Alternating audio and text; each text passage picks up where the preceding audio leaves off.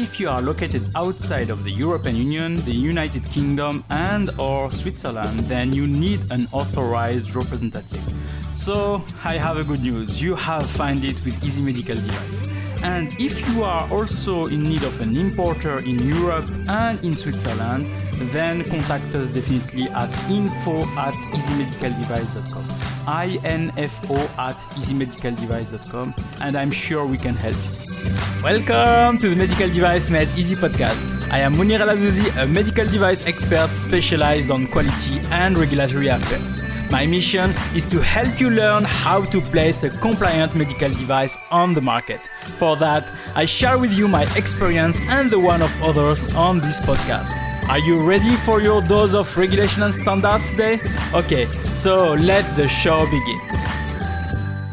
Welcome to the Medical Device Made Easy podcast. Here is Mounir El Azzouzi from easymedicaldevice.com, and today we'll try to help you to master your biological evaluation reports or biological evaluation testing that you will be doing, and we'll try to help you to target or to understand what are the top mistakes that are done within this kind of evaluation.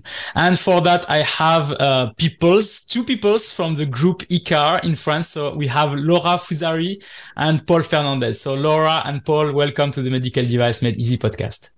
Hello. Hello, thank you. Thank you for having us. You're welcome. So just as a reminder, we had previously also the group ICAR with Philippe Bourbon. Last time we discussed about a clean room, so how to set up a clean room, how to monitor a clean room, everything. So if you are still interested about clean room, you can go to this episode again to look at that. So today with Laura and Paul, we'll discuss specifically about biological evaluation. So Group ICAR is a laboratory that is helping, if I can say, it's customer related to tests that to be done. So I think they have a lot of experience to share with us. But first, so just maybe a small introduction from yourself. So what exactly you are doing at Group ICAR, both of you? So I am, and Paul is also a medical device safety and toxicological safety assessor. We guide clients through the biological safety assessment process. And for that, I did, before entering Group ICAR, a master degree in toxicology. Great. And you, Paul, the same? The same as well, master degree in toxicology. And now I'm a risk assessor for Group ICAR since 4 years now. Great. So I think, as I've said, you have some customers, so you are meeting with some people, you are reviewing some documents, you are doing all those things. So I suppose that you have a lot of, if I can say, experience in terms of guiding, helping, showing the right way, and maybe also trying to avoid some mistakes with those customers. Yeah, sure. It's our main goal in our job every day. It's to guide correctly people and clients, and to try to avoid the mistakes we are going to talk about today. These are maybe obvious for some listener of this podcast, but if we saw so many times these mistakes, it's important for us to share our experience and what we have done in the past with our clients. Great. Just maybe as an introduction, because we have sometimes some people in the audience that are also not maybe familiar with what is a biological evaluation and what it means exactly. So if we ask you in 1 minute, if I can say, to tell us what is biological evaluation, how we can, why do we need that maybe, and how people should be complying to it. So how would you do that? I would say that it's multi-process thing that manufacturers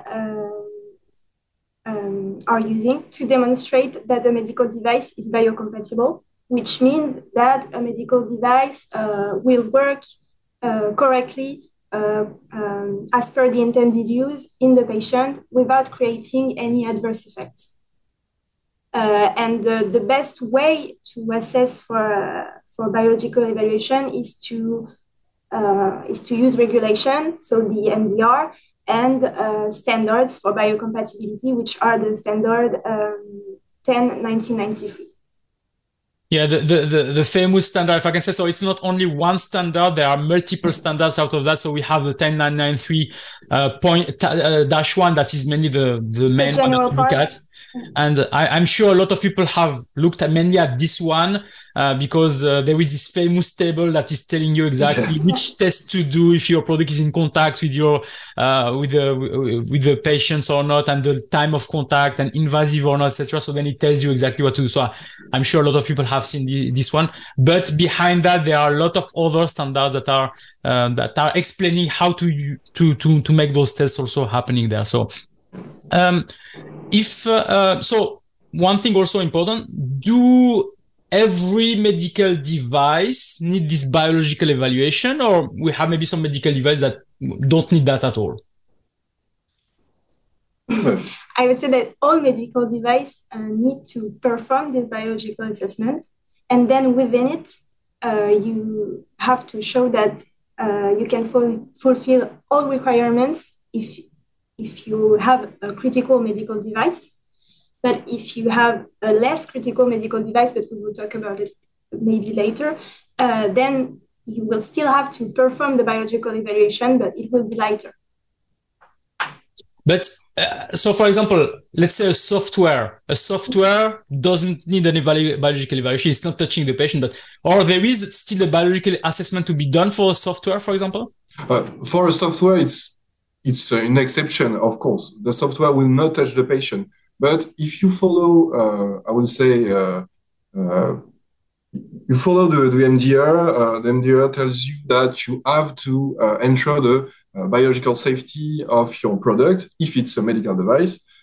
Software being a medical device, when you're going to check for this point, the biological safety, the answer will be very easy. There is no contact with the patient. It's a software. It's digital things. The evaluation stops here. You just have to say that no contact will occur with the patient, and so no risk, no toxicity can be applied to the patient because of this software.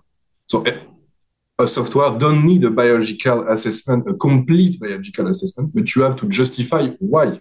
Exactly, yeah. And the process is based on risk analysis, so you still have to highlight risk and respond to them and show that you don't have probability to expect them, or if they are present, that they are here. Exactly. So mainly, the idea is to say that you have to follow all what is written on the EU MDR, but we have also to have some kind of common sense and to say, yes, you need just to justify that you don't need it. It's mainly that's explain to me when you did. Like, for people that are maybe used to do the GSPR, you have a lot of elements in the GSPR that says not applicable, but notified bodies are saying, okay, it's not applicable. Explain to me why. Because maybe it's obvious for you, but for us who is making the evaluation, we don't know. So explain us why it's not really applicable for that. So today we plan to, if I can say, educate the audience about the top mistakes that are done when we are doing a biological evaluation. So if I remember, there was around 7 mistakes that you have told me. So let's review them one by one, and maybe we can evaluate if there is any question in the meantime. So those mistakes are maybe mistakes that you have noticed while you are doing this exercise with your customers, or where you are doing your biological evaluation with the customers. Go ahead. I think the most important part is when manufacturers do not begin or do not assess correctly duration and nature of contact. Like we said before, basis for biological evaluation is the standard 10/1993-1. It sets a list of endpoints to fulfill, and it depends on the criticability of your medical device. And for example, for short-term medical device, for medical devices that are in short-term contact with the patient, you have an amount of requirement to provide that is less important than an implantable medical device. And some points are sometimes missed by manufacturers. For example, the standard states something that I think is interesting. It's a transitory contact medical device, which are medical devices that are in contact with the patient with a duration inferior to 1 minute. Exactly, yeah. And for this medical device, sometimes you don't you are not required to perform biocompatibility testing. On the contrary, there are manufacturers that think that their medical device has a limited contact time with the patient, but this contact is repeated for a certain period of time. And in final, it sets a larger duration of contact. And so endpoints are longer. No, it's clear. And this reminds me when you are doing the classification of a medical device, it says, for example, a transient use is below 60 minutes, if I remember. Then short-term use is between 60 minutes and 30 days, and more than 30 days is long-term use. And I know that some manufacturers say, okay, my device should be used during 50 minutes, so 50, and then replaced by the same device, and they think that it's just one-time use. But here we talk about cumulative use, and here is the same. So it's really cumulative use that is really important. For this contact time that we have, so we're talking a lot about the patients. Are we also talking about the user, like the surgeon or this kind of thing, or not at all for this kind of products? Yeah, if we talk about the person that is in contact with the medical device. So if you talk about a gown, for example, it's for a surgeon. They are the users, but they are, in this case, the patients. And so you need to do the test. For example, a nurse that is manipulating a device each time, it's a medical device. It's then placed in a room. So we manipulate the device multiple times. So for example, the interface where there is the buttons, etc., there is some silicones or whatever. Do you have also to assess that as it's touching the nurse, you have also to have some biocompatibility with that? Or you can say, no, it's a common material that is used by anyone, even outside of medical devices. So then there is no need of making this biological evaluation. You need to make the biological evaluation. Like we said earlier, it's a medical device. You have to do your evaluation of biological risk. The nurse in question, if the nurse touched the interface, risk may be, if we extrapolate, maybe an irritation reaction on this end, sensitization, allergy to material used to make the interface. You have to justify that these risks are managed or totally absent of existence for the device. You can perform tests if you want, but you can just, based on documentation, based on the knowledge of your material, the origin of this material, if they are maybe of medical grade, it's not, I would say that, it's not the only thing that will be used to prove your biocompatibility, but all these are arguments you can use to prove that there is no risk and avoid testing. For such device, the requirements of ISO 10993-2, which tends to limit the animal testing, to use in vitro testing as much as possible, go in this way. Your device is not a critical medical device. It's not implanted. It's used for a few amounts of time, even if it's repeated along the time. Risks are easy to identify and sometimes really easy to manage only using your knowledge of the material. You don't need necessarily to conduct testing on an interface of an in vitro diagnostic medical device. Okay. I think it's great. And so mainly this first kind of mistake of the time of contact is mainly, is it like something that you see a lot, or it's just really rare that this is happening? No, it's rare. It's not that common. Manufacturers tend to have set the duration and nature of contact before entering the biological evaluation process. And I suppose there are some specific devices that are really exceptional, and sometimes it's really difficult to identify those timings. Yeah, it can be the case when you work with companies that are manufacturing a fresh medical device, an innovative medical device, which can take part of device already existing. So this part, you know how to classify it according to ISO 10993. But some parts are in contact in a different way or in a shorter way, or maybe this part is an accessory. that you have to treat like a medical device if we we mentioned the NDR. So sometime in some case, you will have to classify different parts differently, and then assess each part as it is classified by the standard, and not it's something I saw a few times.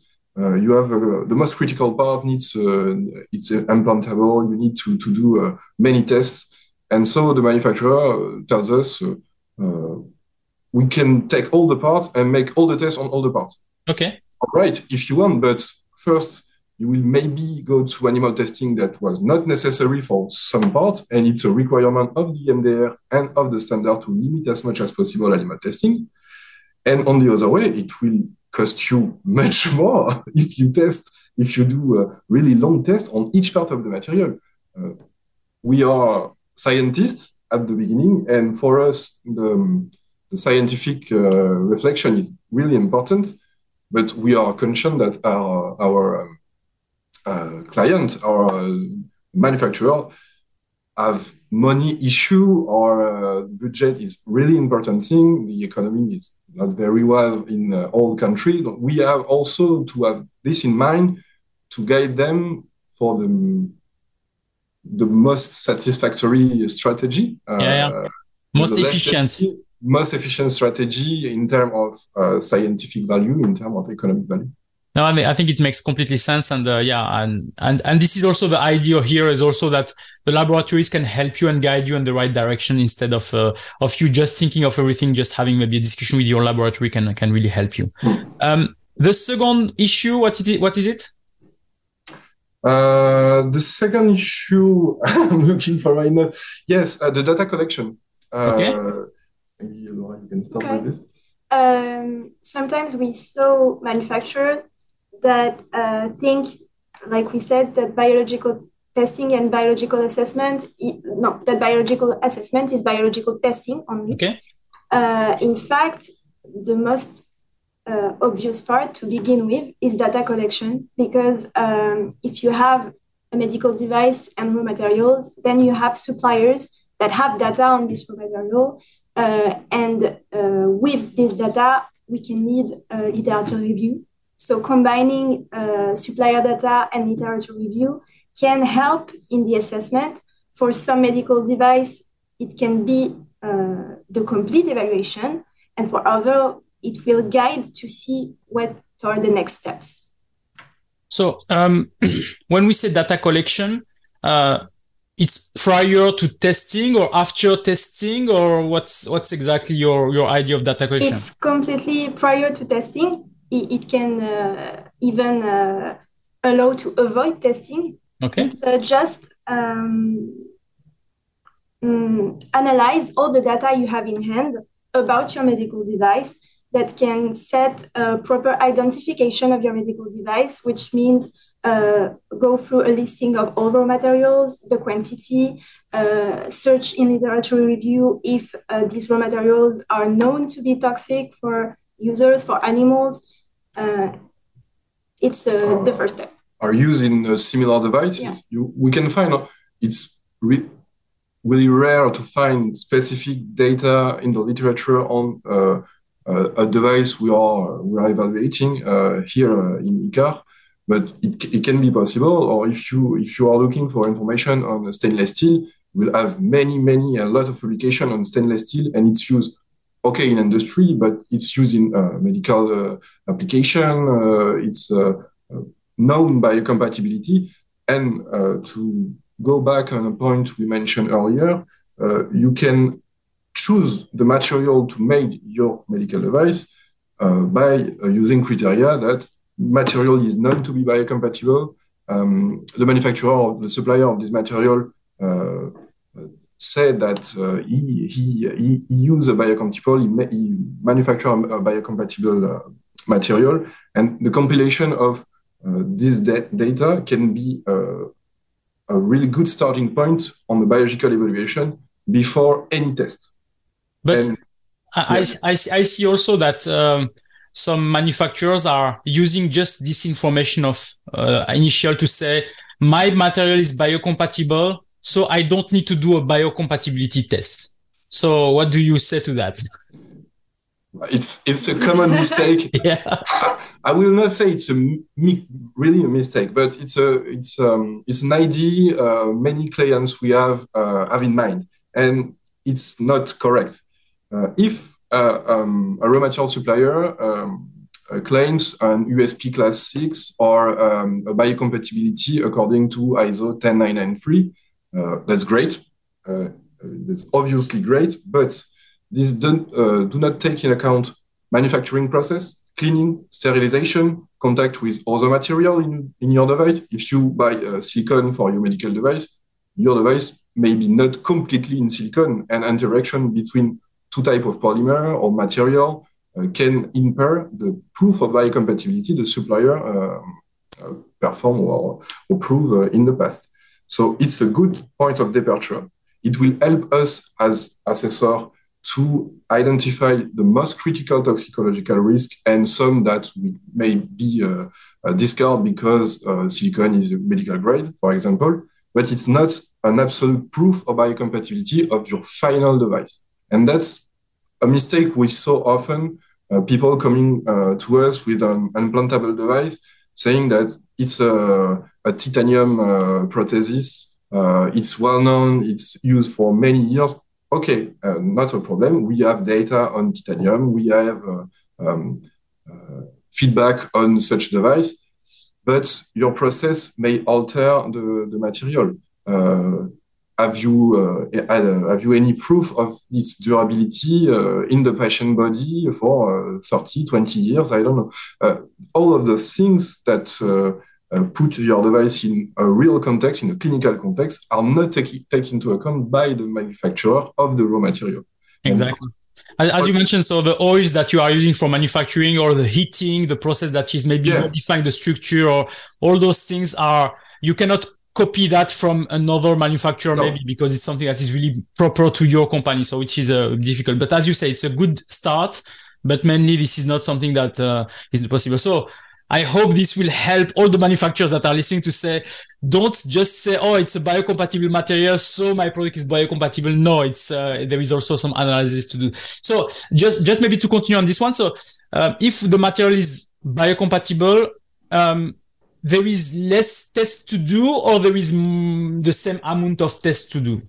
It depends if you know properly your manufacturing process. Okay. As you said, if you can trace all the oils, all the cleaning agents that are used during manufacturing process, and your raw materials are biocompatible, then depending on the contact of your medical device with the patient, it can be the end of your biological evaluation process. Okay. In most of the cases, it's not the case. Yeah. And thus, you have to complete what we are talking about, and which is a step called the chemical characterization. And you have to do testing. So you use the extraction process, which is you take your device, you put it in a fluid, and you identify and quantify all the substances that can leach from your medical device. And that is the second step to complete the biological evaluation process. Okay. Based on this step and based on calculation you can do with the result you obtain, then you can have your biological evaluation process finished, or you have to complete with testing. So as you said, the collection of data prior to do the test is really critical because it can help you to reduce dramatically the number of tests or identify maybe something that can be helpful for you for doing that. So I think it's one point that is really important here. What is the next one? Next mistake that people are doing? So we talk about data collection, data generation with the chemical characterization. It's a generation of new data missing, and then not choosing the good test element. Okay. So what the standards say is that the test item should be in the same final form as your medical device and at what the user is exposed to. Okay. Based on that, you have several strategies we can see from manufacturers. Some choose to test the final device. It's the easy way. Okay. But for some medical devices that are way too big for example, to be contained in the vial I was talking about for chemical characterization and the fluid, then you have to do a representative sample.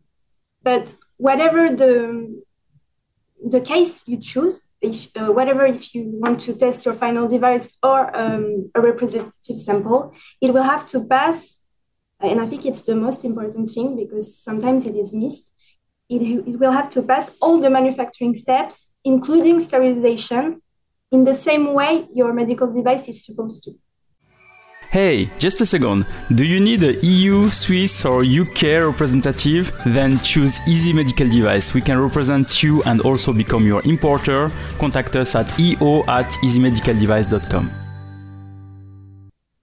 So in terms of this, we have some manufacturers that do some prototypes first, and then generation 1, and then they do some tests and generation 2. So and I suppose in between there are some modification maybe of design, of material, of things. So this is mainly the things that can be also the problem here. So your advice is mainly to wait until the end, or to try even with the prototypes or with the generation 1, because maybe it will guide you to the preferred, material to choose here. In this case, we can see and we have seen several strategies. You can develop a prototype and test this prototype as it will be the final form to guide you on did I choose the right material for my final device?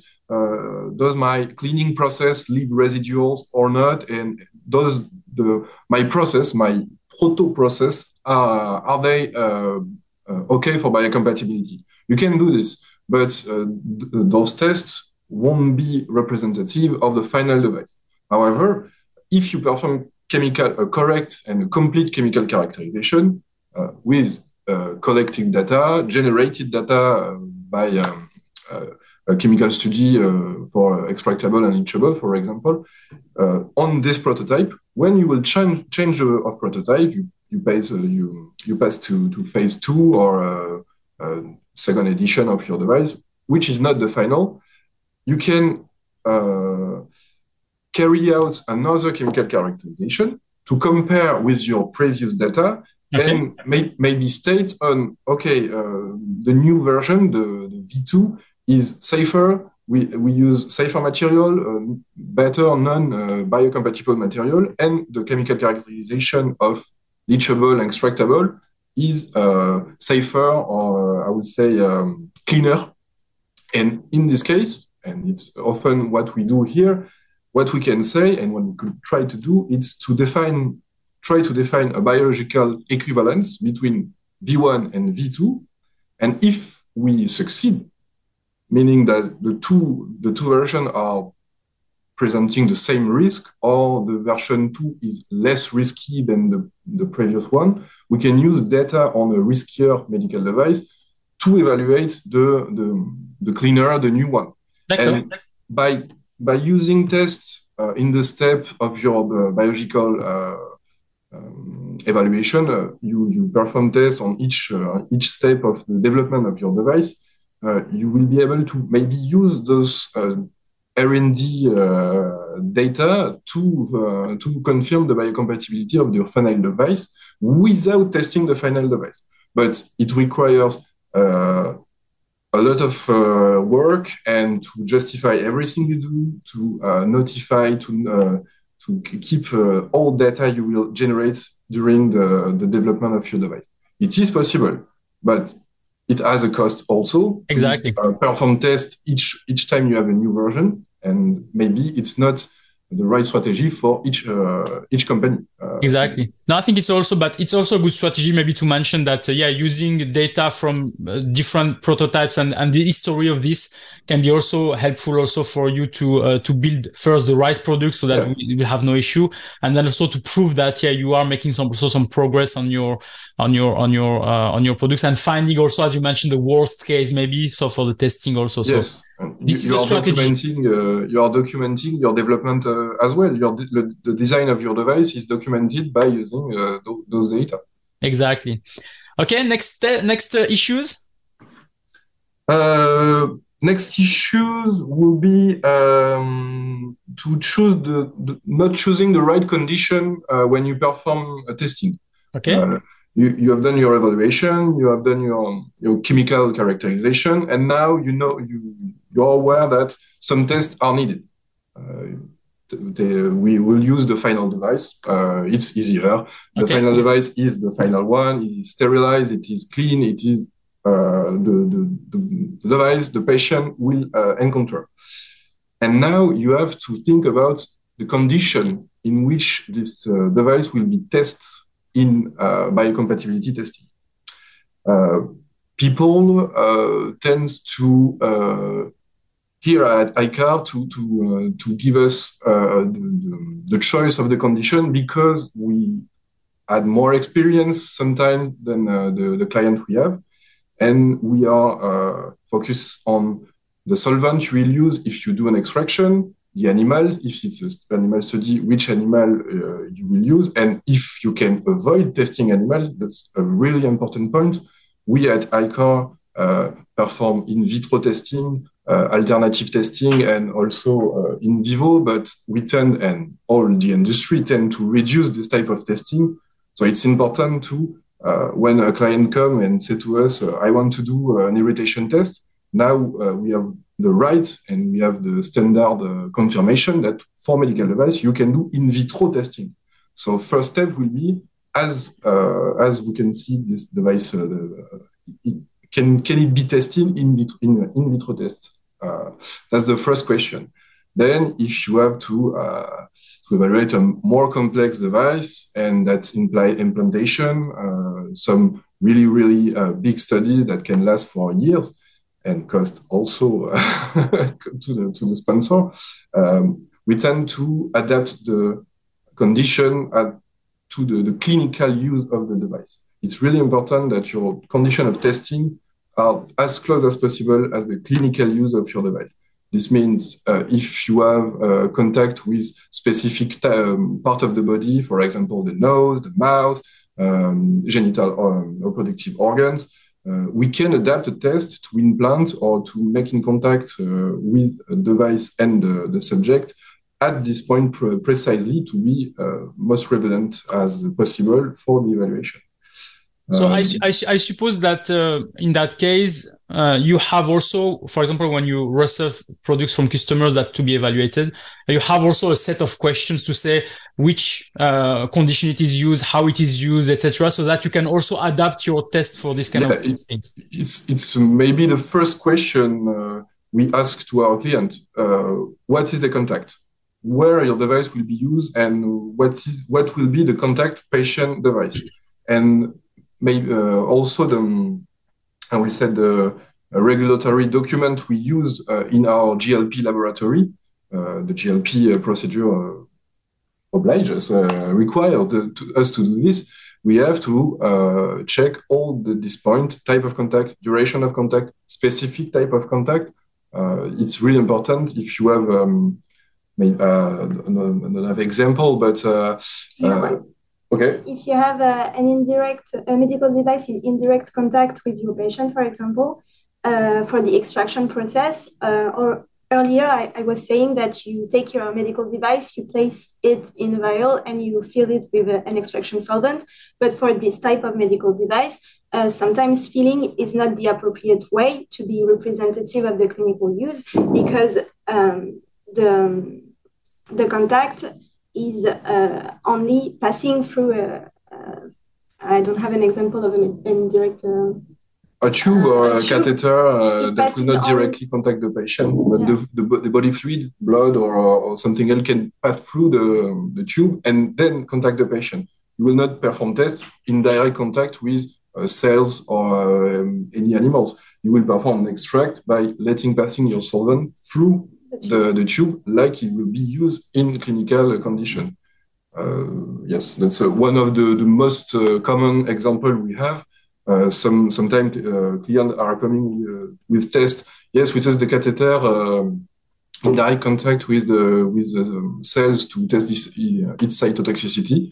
The tube was cytotoxic. Yes, because the external part of the tube is not intended to contact any viable cells or tissue, and it's covered with a plasticizer, which made it shiny and and nice. But the part that interests us is inside. So we have to test the inside of the tube and not the exterior.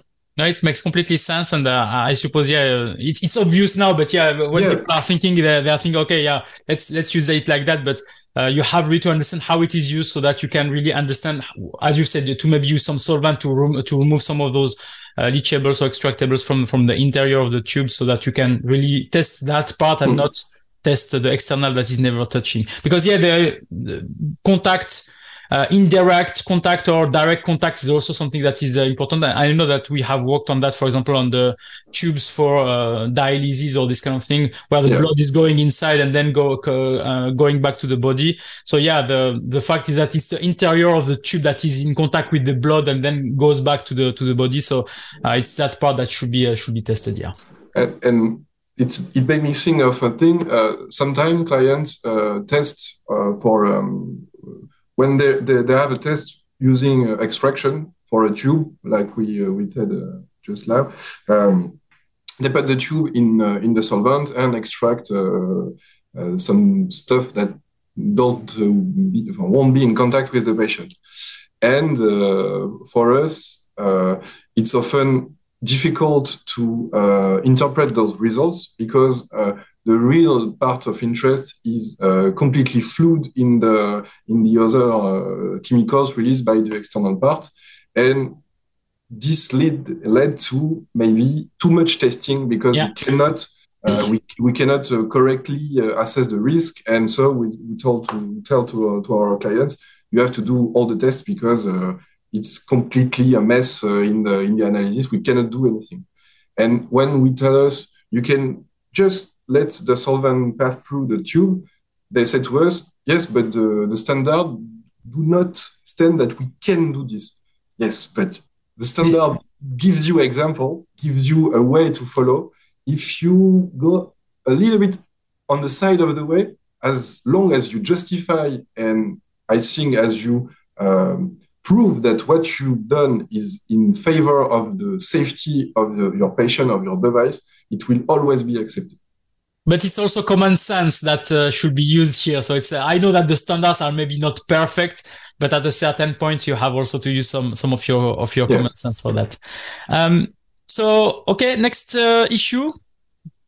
The fact that biological assessment is not a one-day process. Yeah, I mean it's a good one, this one, because everyone say, oh, can you accelerate that? Can you make it shorter? I will pay more, but give it shorter. I mean, it's not and the fact that once it's performed, you can use it until you can use it forever, but you cannot.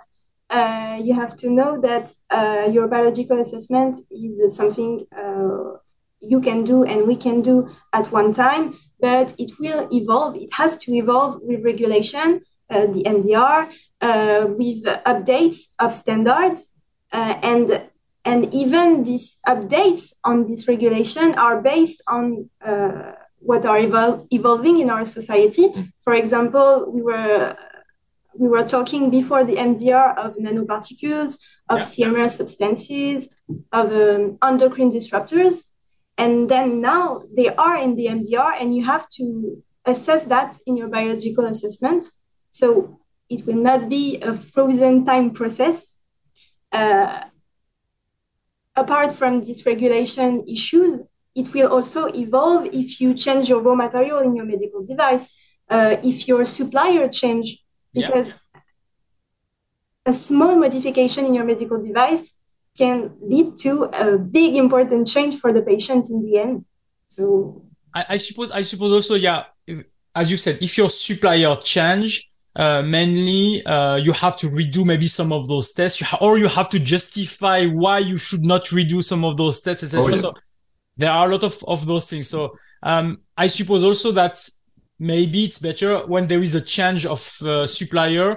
This should be already on the plan to make this testing before to really implement the change or to really buy any of new products. So, and here the duration of the test should also be taken into account to say, it may be a 6 weeks process before you can get an approval for that. So you should not think it's just a 1-day process and then you will be moving forward.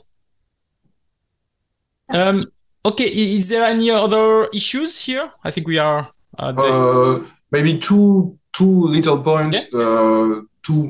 This is not mistakes, but it's a point that often manufacturers are not aware of, and we prefer to talk about it here, so the people will know.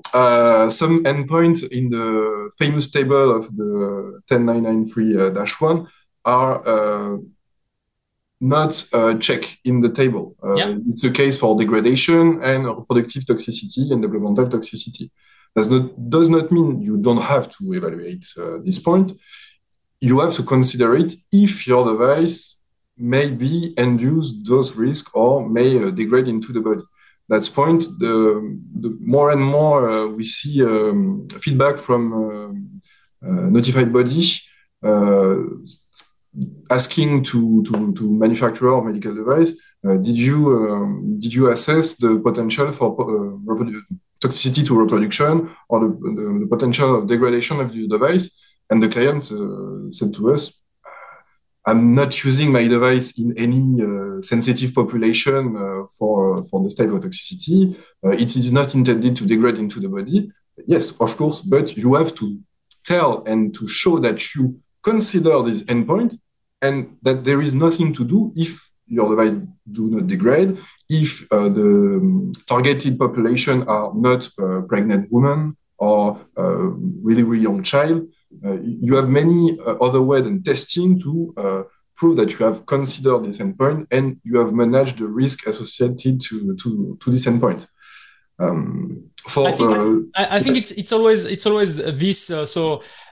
It seems obvious for the manufacturer, but you always have to have a justification why this is fine or why this is. As we said, the auditor will ask you, have you done this or have you done that? You can say to him, oh, it's obvious because of this or that. And you say, okay, where is it written? Where have you justified that? Do you have a document that proves that you have considered this case and that you have decided not to do because of that?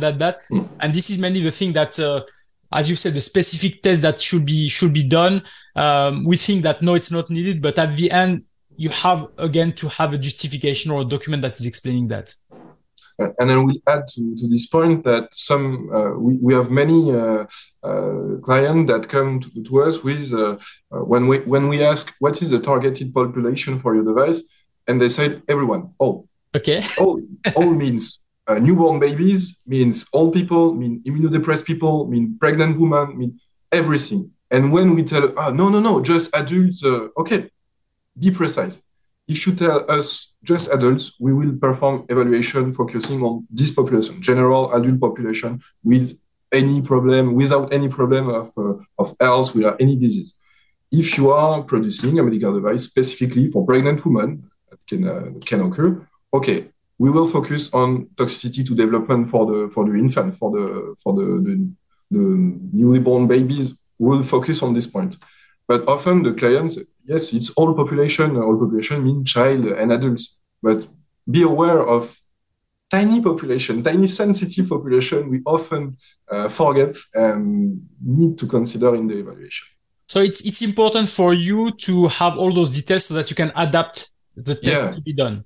And once again, we can, with the most data, the most precise data we have, the less tests will be performed for the client.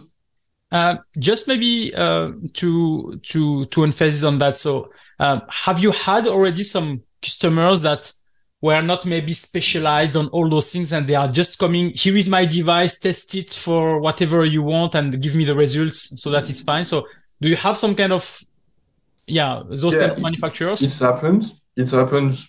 It's rare, but it happens. And in this case, it's my favorite client because we have to explain us, we have to educate us, like you said earlier, on the importance of biological evaluation and explain to the client that we are not here to take your money and tell you to go do testing. No, we are here to follow the regulation, make the document we provide to the client in compliance with the regulation, in order that the client will never come back to us asking for refund or asking for correction.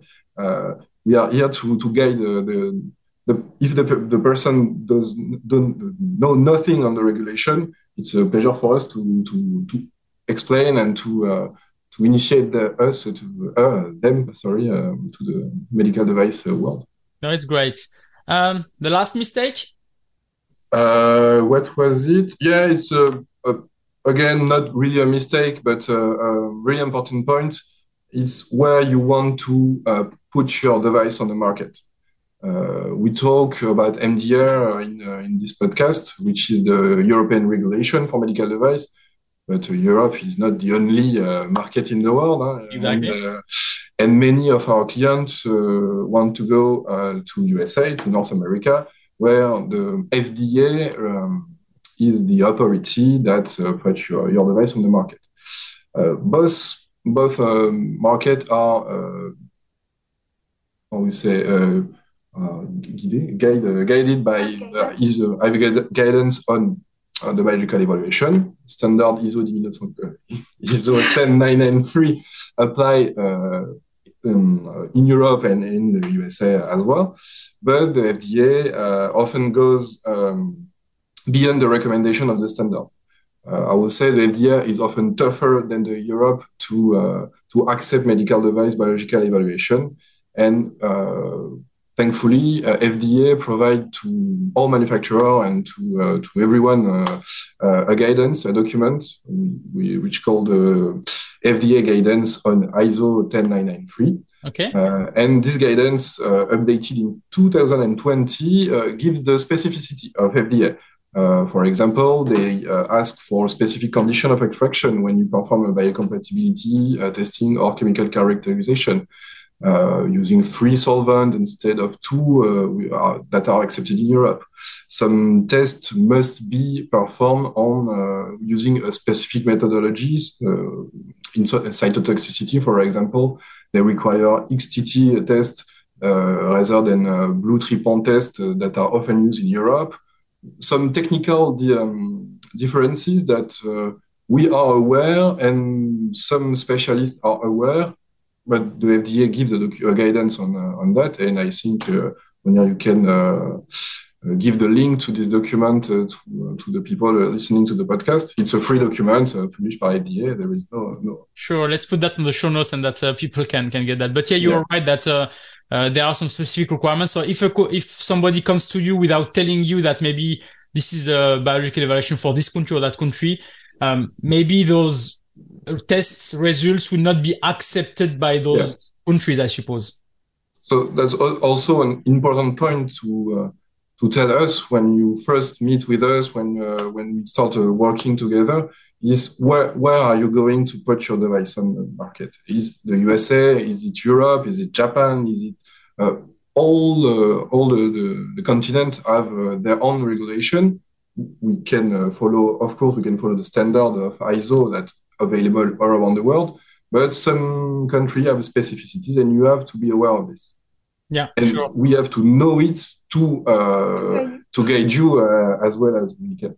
No, it's true. I know that, for example, for other elements, for other testing, they have different standards. They have different temperatures. For example, sterilization.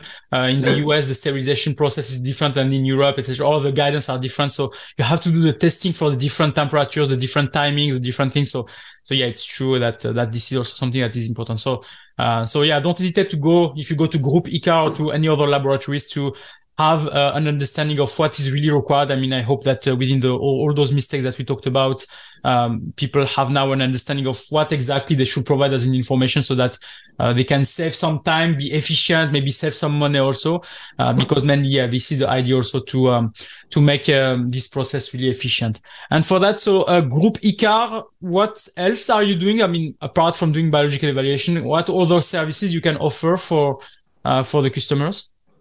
So before beginning any biological safety assessment process, we can guide manufacturers throughout this process. We can also write biological evaluation reports. that will compile every data we talked about in this podcast in a report that will conclude on the safety of the medical device. We can analyze chemical characterization data, which means that we can analyze data you already have, collection of data, and we can analyze data you generate through chemical characterization or biocompatibility testing. We can perform worst cases on if you have a range of several medical devices and you want to establish which medical device can be the example of all your range to be assessed. We can do that as well.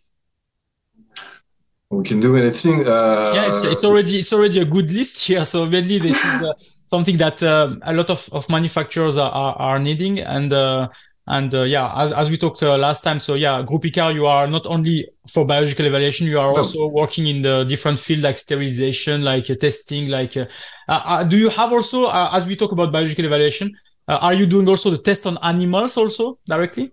Group ICAR perform most of the tests required by ISO 10993-1 in the table. Most of the tests are done. We have an in vitro lab who performs cytotoxicity, irritation on episkin, so reconstituted human skin, all type of gynotoxicity, hemocompatibility. And on the other hand, we have in vivo laboratories when we can perform irritation, sensitization, systemic toxicity of any duration, acute to chronic, and implantation. We have a train team who can perform implantation in rabbits or in rats, depending on which type of device you want to evaluate.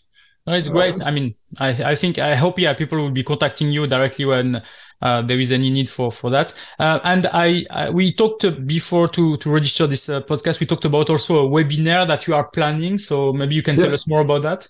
So we talk about medical device here, but ICAR provide evaluation and provide services in other domains such as chemistry. We are planning for the 21st of February a webinar on the chemicals and alternative testing. So how you can do your regulatory test on your chemicals without using animals as required by the European regulation, and as it's also also the case in medical device. So the next webinar will be on chemicals and alternative testing, and I think I don't want to say a mistake on who will present the no problem. I mean, I will put you send me also a link, and I will put that on the show notes, and then people can go directly and register if they really want to ask. It's free. It's about 30 minutes of presentation and 30 minutes of question with the viewers. So go ahead, check it if you're interested. Great. Okay, so thank you very much. I hope all the information that we provided was helpful. And as I've said, you can see now that Group ICAR has also the right people to help you to perform this kind of process and help you for all the biological evaluation. So don't hesitate to contact them. I will put all the information and the details on the show notes for the profiles of Laura and Paul, but also for the website of Group ICAR website. Yeah.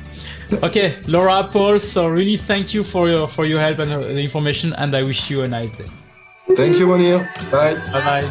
Thanks for listening. So if you like this episode, please provide a review on the platform where you are listening to it, and also don't forget to share it with your colleagues.